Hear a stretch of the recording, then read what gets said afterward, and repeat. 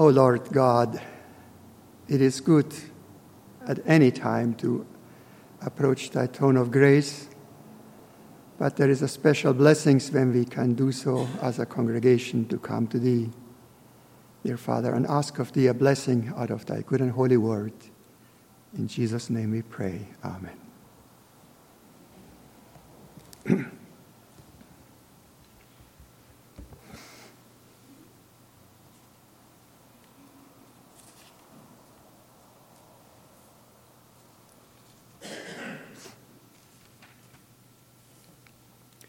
I would like to read and meditate with the Lord's help out of the Word of God as found in John chapter 11.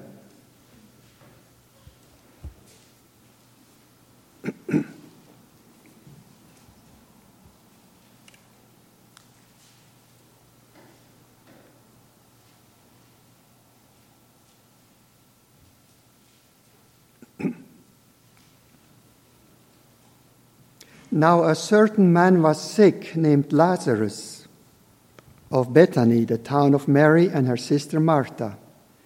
It was that Mary which anointed the Lord with ointment and wiped his feet with her hair, whose brother Lazarus was sick.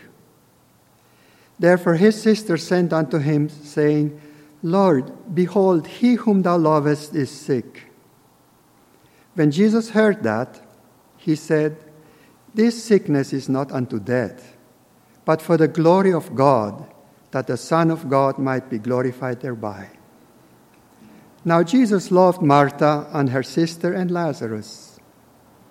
When he had heard therefore that he was sick, he abode 2 days still in the same place where he was. Then after that said he to his disciples, Let us go into Judea again. His disciples say unto him, Master, the Jews of late sought to stone thee, and goest thou thither again? Jesus answered, Are there not 12 hours in the day? If any man walk in the day, he stumbleth not, because he seeth the light of this world. But if a man walk in the night, he stumbleth, because there is no light in him. These things said he, and after that he said unto them, Our friend Lazarus sleepeth, but I go that I may awake him out of sleep. Then said his disciples, Lord, if he sleep, he shall do well. Howbeit Jesus spake of his death, but they thought that he had spoken of taking rest in sleep. Then said Jesus unto them plainly, Lazarus is dead. And I am glad for your sakes that I was not there, to the intent ye may believe. Nevertheless, let us go unto him. Then said Thomas, which is called Didymus, unto his fellow disciples, Let us also go, that we may die with him. Then when Jesus came, he found that he had lain in the grave 4 days already. Now Bethany was nigh unto Jerusalem, about 15 furlongs off. And many of the Jews came to Martha and Mary to comfort them concerning their brother. Then Martha, as soon as she heard that Jesus was coming, went and met him. But Mary sat still in the house. Then said Martha unto Jesus, Lord, if thou hadst been here, my brother had not died. But I know that even now whatsoever thou wilt ask of God, God will give it thee. Jesus said unto her, Thy brother shall rise again. Martha said unto him, I know that he shall rise again in the resurrection at the last day. Jesus said unto her, I am the resurrection and the life. He that believeth in me, though he were dead, yet shall he live. And whosoever liveth and believeth in me shall never die. Believest thou this? She said unto him, Yea, Lord, I believe that thou art the Christ, the Son of God, which should come into the world. And when she had so said, she went her way and called Mary, her sister, secretly, saying, The Master is come and calleth for thee. As soon as she heard that, she arose quickly and came unto him.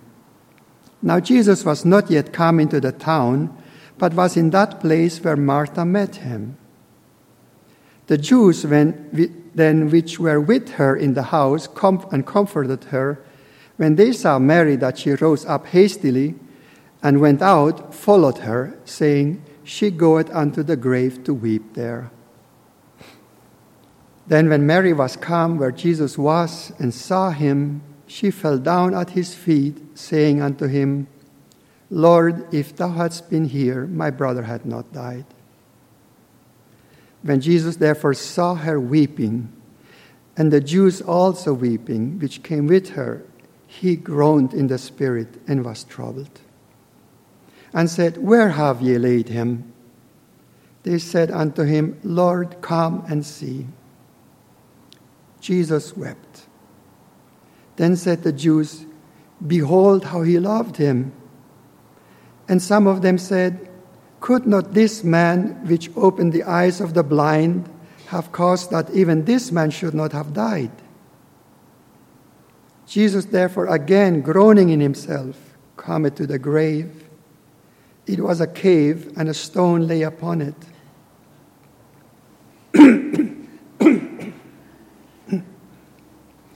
Jesus said, Take ye away the stone. Martha, the sister of him that was dead, said unto him, Lord, by this time he stinketh, for he had been dead 4 days. Jesus said unto her, Said I not unto thee, that if thou wouldest believe, thou shouldest see the glory of God? Then they took away the stone from the place where the dead was laid. And Jesus lifted up his eyes and said, Father, I thank thee that thou hast heard me. And I knew that thou heardest me always. But because of the people which stand by, I said it, that they may believe that thou hast sent me. And when he had thus spoken, he cried with a loud voice, Lazarus, come forth. And he that was dead came forth, bound hands and feet with grave clothes, and his face was bound about with a napkin. Jesus said unto them, Loose him and let him go. Then many of the Jews which came to Mary and had seen the things which Jesus did believed on him. But some of them went their way to the Pharisees and told them what things Jesus had done. Then gathered the chief priests and the Pharisees a council and said, What do we do? What do we? For this man doeth many miracles. If we let him thus alone, all men will believe on him, and the Romans shall come and take away both our place and nation. And one of them, named Caiaphas, being the high priest the same year, said unto them, Ye know nothing at all, nor consider that it is expedient for us that one man should die for the people, and that the whole nation perish not. And this spake he not of himself, but being a high priest that year, he prophesied that Jesus should die for that nation. And not for that nation only, but that also he should gather together in one the children of God that were scattered abroad. Then from that day forth, they took counsel together for to put him to death. Jesus therefore walked no more openly among the Jews, but went thence unto a country near to the wilderness, into a city called Ephraim, and there continued with his disciples. And the Jews' Passover was nigh at hand, and many went out of the country up to Jerusalem before the Passover to purify themselves. Then sought they for Jesus, and spake among themselves as they stood in the temple, What think ye, that he will not come to the feast? Now both the chief priests and the Pharisees had given commandment that if any man knew where he were, he should show it, and they might take him. I've read the whole chapter.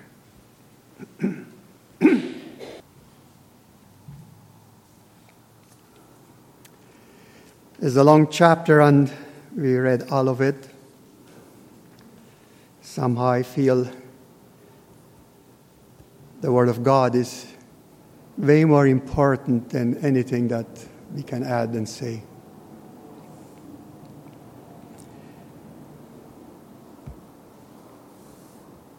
Somebody said that most of the miracles that Jesus did, they were in Galilee, actually, about the Sea of Galilee. But yet he did also some miracles in Jerusalem. And we see the reaction of the people. When you take the Bible, there is no other book that is so factual, so sobering in the account that it gives of what happened. You can go for yourself to those places that it mentions here. And for some money, people will take you there and say, here it happened, so forth. So also here, the tomb of Lazarus, they say, this is it. You look at it, is it maybe? But definitely, somewhere there it is.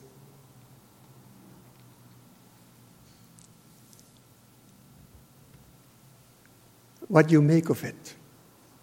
Can you believe it? We read here about a dying and a resurrection that was witnessed by many, many people. And not only those that were favorable to Jesus, but also those that were against him.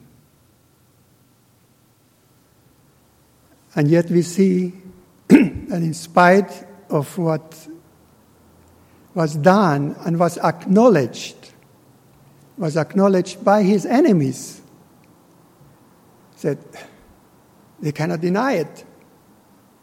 Yet they chose to not believe the message that he brought. Men can do this. Although you can see those a lot of evidence in the ruins that you see over there, and history from other nations that are not questioned or doubted, but yet there are even those that deny the very existence of a temple that's mentioned here. Outright denial. To choose to disbelieve. Man has such a power in himself that he can disbelieve. But what about believing in view of all the evidence that you see?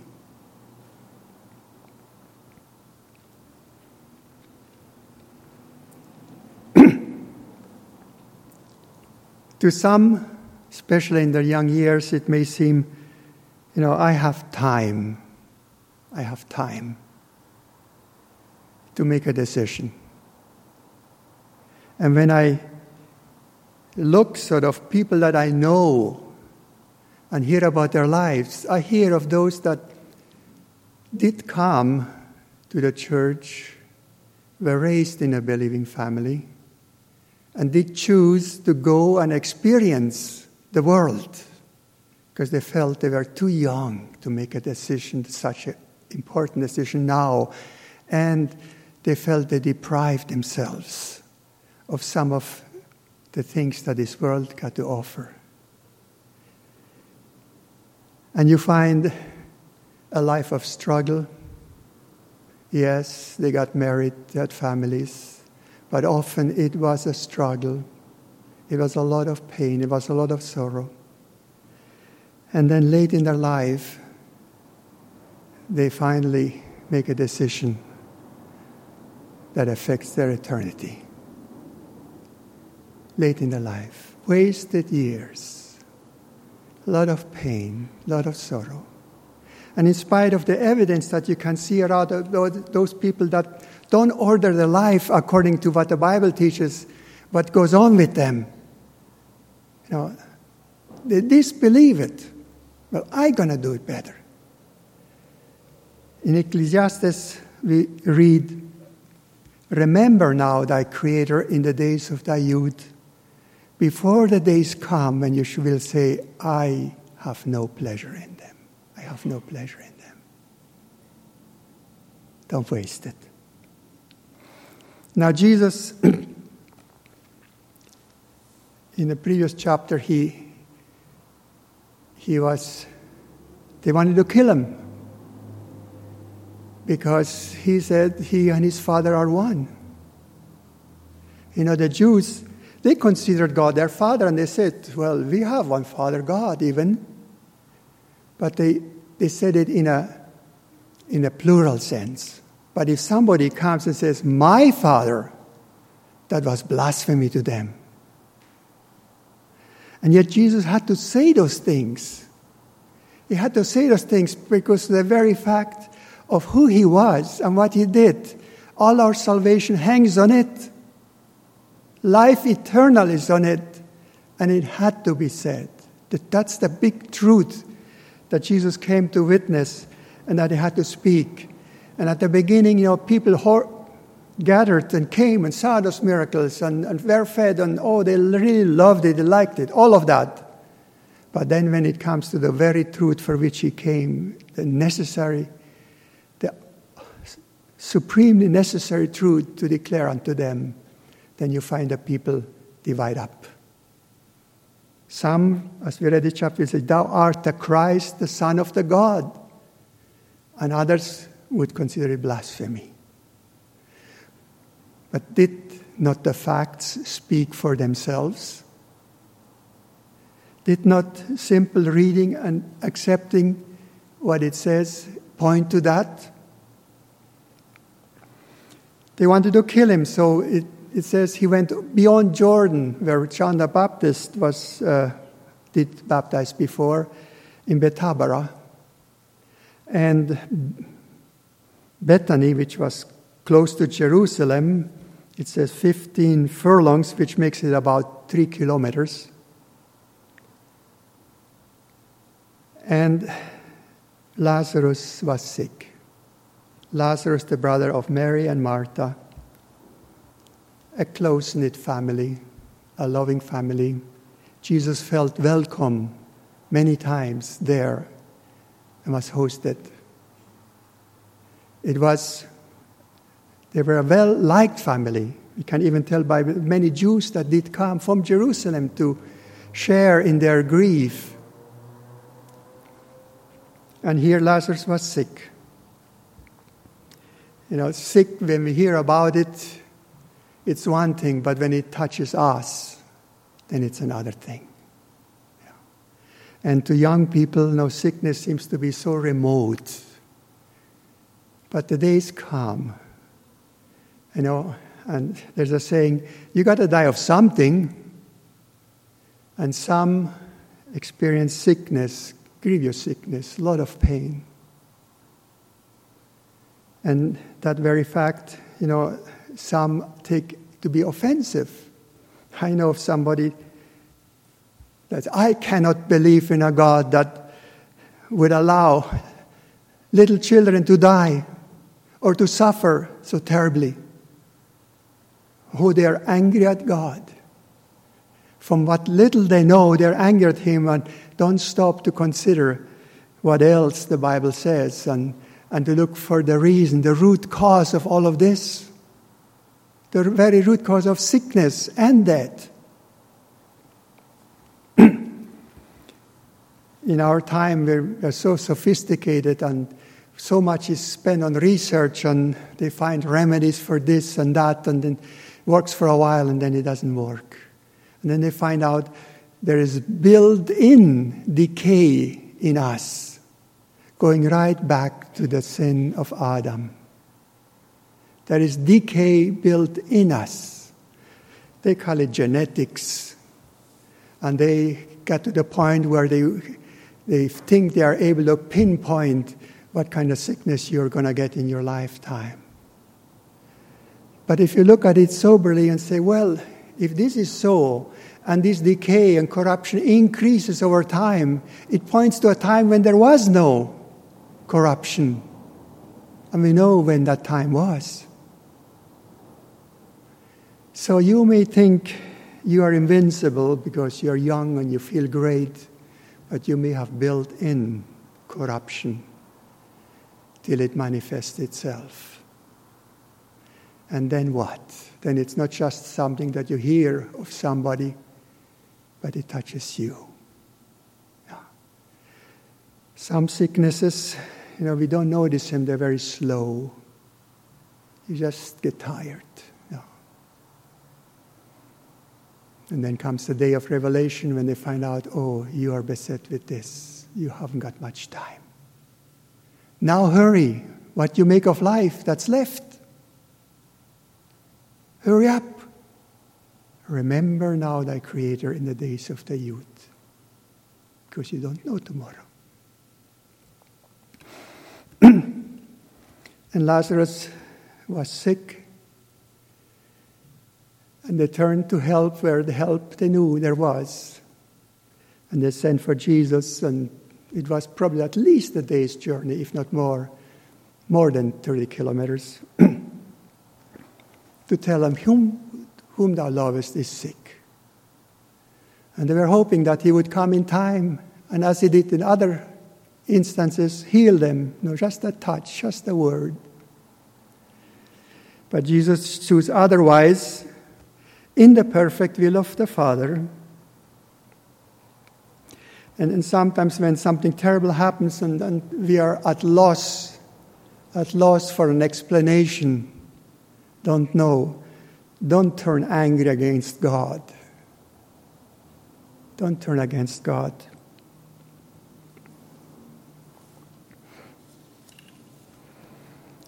When Jesus heard that, he said, this sickness is not unto death, but for the glory of God, and that the Son of God might be glorified thereby.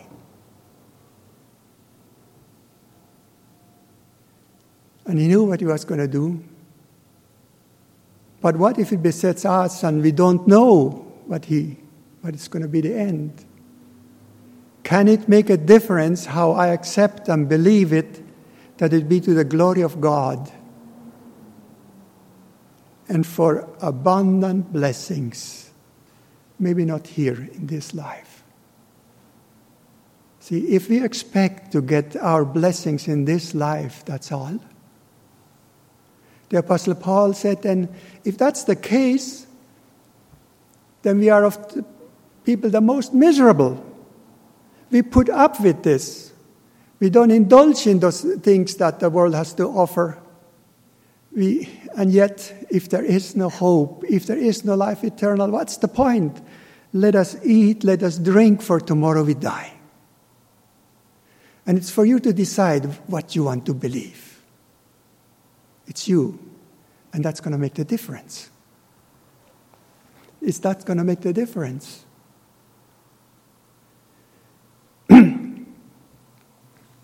Then Jesus abode still 2 more days where he was. He didn't rush back. And by the time he got back, it was 4 days already that he had died. Yeah. And it's not like in our time where the funeral home prepares and cools, and you can postpone for days a funeral. In those days, in that country, somebody died, you had to take care of it immediately. And even then, it was necessary sometimes to use a lot of spices and aromatic things to cover the stench. And Martha puts it so simply, says, by this time it stinks. No embellishment. Is God so great that he can raise those that even are decayed? Is God so great that he even can raise those that for the kingdom of God's sake that they believed in have been destroyed, even burned? Apostle Paul speaks in Corinthians and says, this is not the body that's going to rise. It's going to be an incorruptible body. Incorruptible. But for some, that incorruptibleness will mean an eternity of suffering. And to describe that suffering, the Bible uses some words, but it's hard to grasp what that means, really. At least I find it hard. But to be separated from God is going to be a suffering. In some of the hymns that the choir sang lately, it says, and God shall be our joy for eternity. The presence of God shall be a joy unspeakable and full of glory, something that we cannot grasp in this mortal body. He shall be our joy in eternity. If it was just heaven and not God, what an eternity without Him. But to be separate from God, it's going to be a great suffering.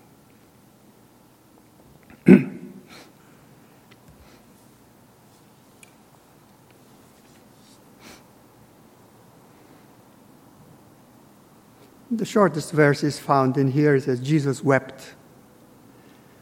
And the people that came from Jerusalem said, how He loved him. Couldn't He have healed him so he wouldn't die? Do we at times want to make God small in those things and don't see the bigger picture that we should perceive in faith? The bigger picture. You know, when you're unfamiliar with suffering, it takes all your attention.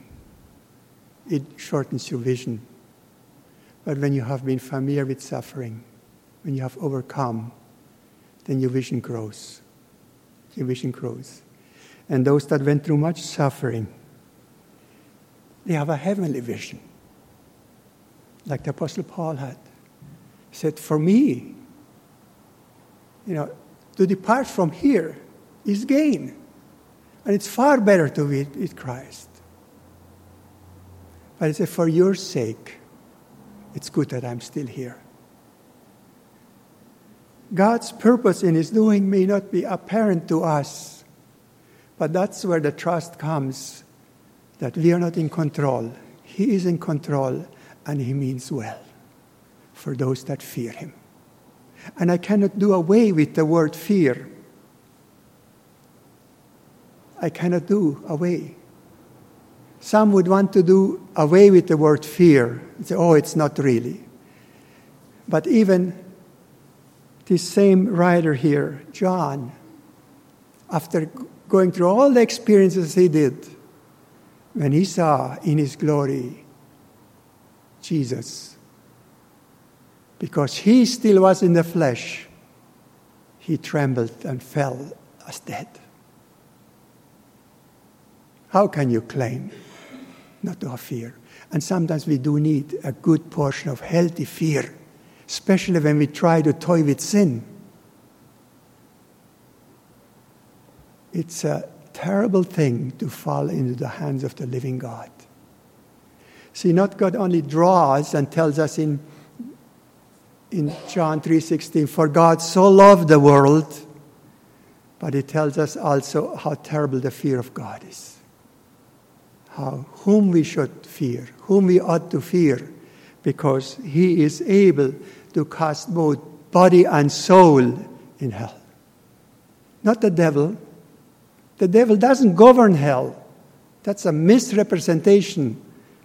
He doesn't even own the key to hell. He cannot decide whom should go there. Jesus in Revelation says, I have the key of death and hell. I have it, and I have overcome.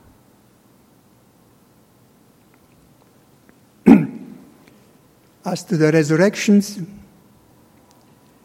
here they had evidence that God could resurrect somebody that already was decaying. And some, sad to say, chose to disbelieve. Chose to disbelieve. This man does many miracles. Now let's kill him. And that was not enough. If you would read on in the next chapter, it says, and they wanted to kill Lazarus. Because of him, many Jews went and believed. But how much did they really believe? We find the disciples agreeing with these things. But when it came down to it, when Jesus was taken captive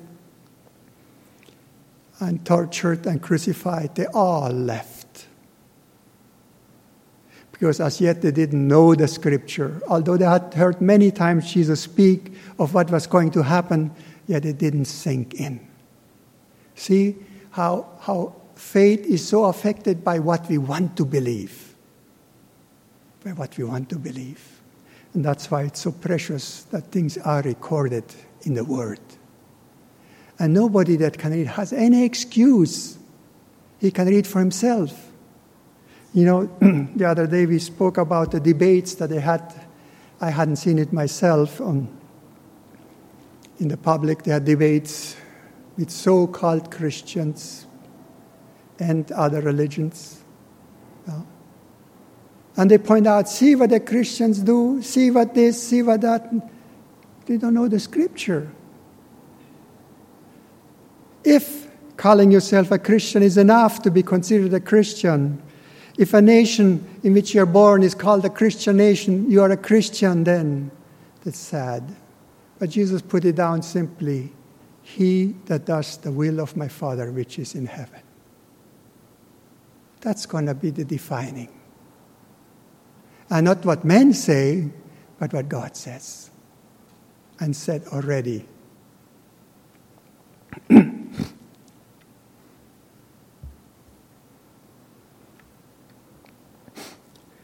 Jesus wept. And I don't think it was so much, at least that's how I understand it, his love. Yes, he loved Lazarus, and he loved Martha and Mary. But he was grieved, it says. He groaned in the spirit at all this crying, at all this, show of emotion and so forth. And he was there, when he wanted them to believe. When he told Martha, says, if you would believe, you would see the glory of God. And then Mary comes with the same question, says, if you had been here, he would not have died. And he groaned again. Where have you laid him? Of course he knew, but they removed the stone, and he cries with a loud voice, Lazarus, come forth. Somebody once said, had he just said, come forth, maybe many more would have come. But he said, Lazarus, come forth. And the Bible tells us that there's going to come a time when all that are in the graves, all shall hear his voice and shall come forth. And shall come forth. But some to condemnation, and some to resurrection of life. They shall all come forth, even those that denied him, even those that wanted to kill him, even those that said there is no such thing. They shall all come forth. They will all obey, even if they didn't want to.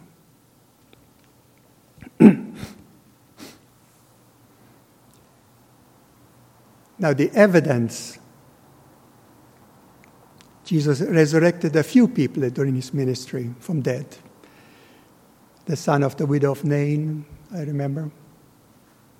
This one, right now I'm not aware of any other. He did. But the evidence that God gives of the resurrection to come is that Jesus Christ himself rose from the dead. The evidence that he is the Son of God is his resurrection from the dead.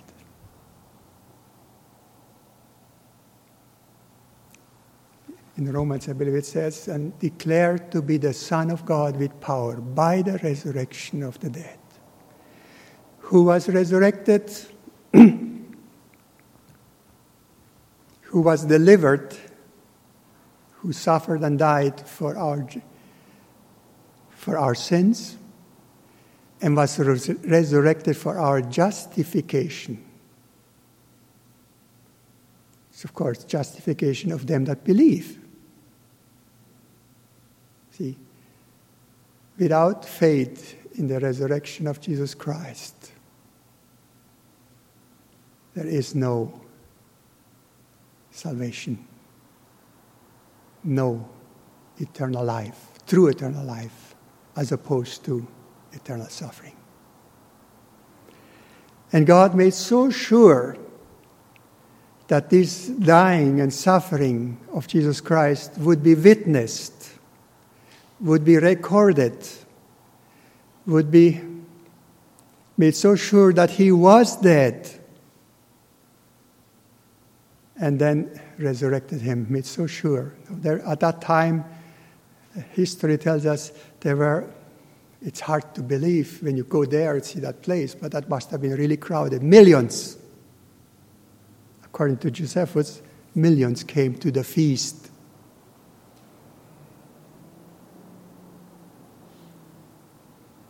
Witnesses. That's why Apostle Paul could say, this was not done in a corner.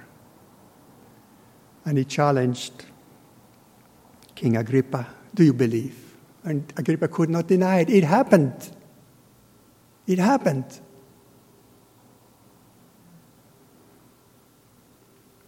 And then God gives evidence of this event by the many witnesses that not only call themselves Christian, and they don't use that word often, but are willing to live and die for that witness. Not everybody that says, Lord, Lord, will enter into the kingdom, but he that doeth the will of my Father which is in heaven. That will of ours that we may choose. May we choose wisely. To him be all the honor and glory evermore. Amen.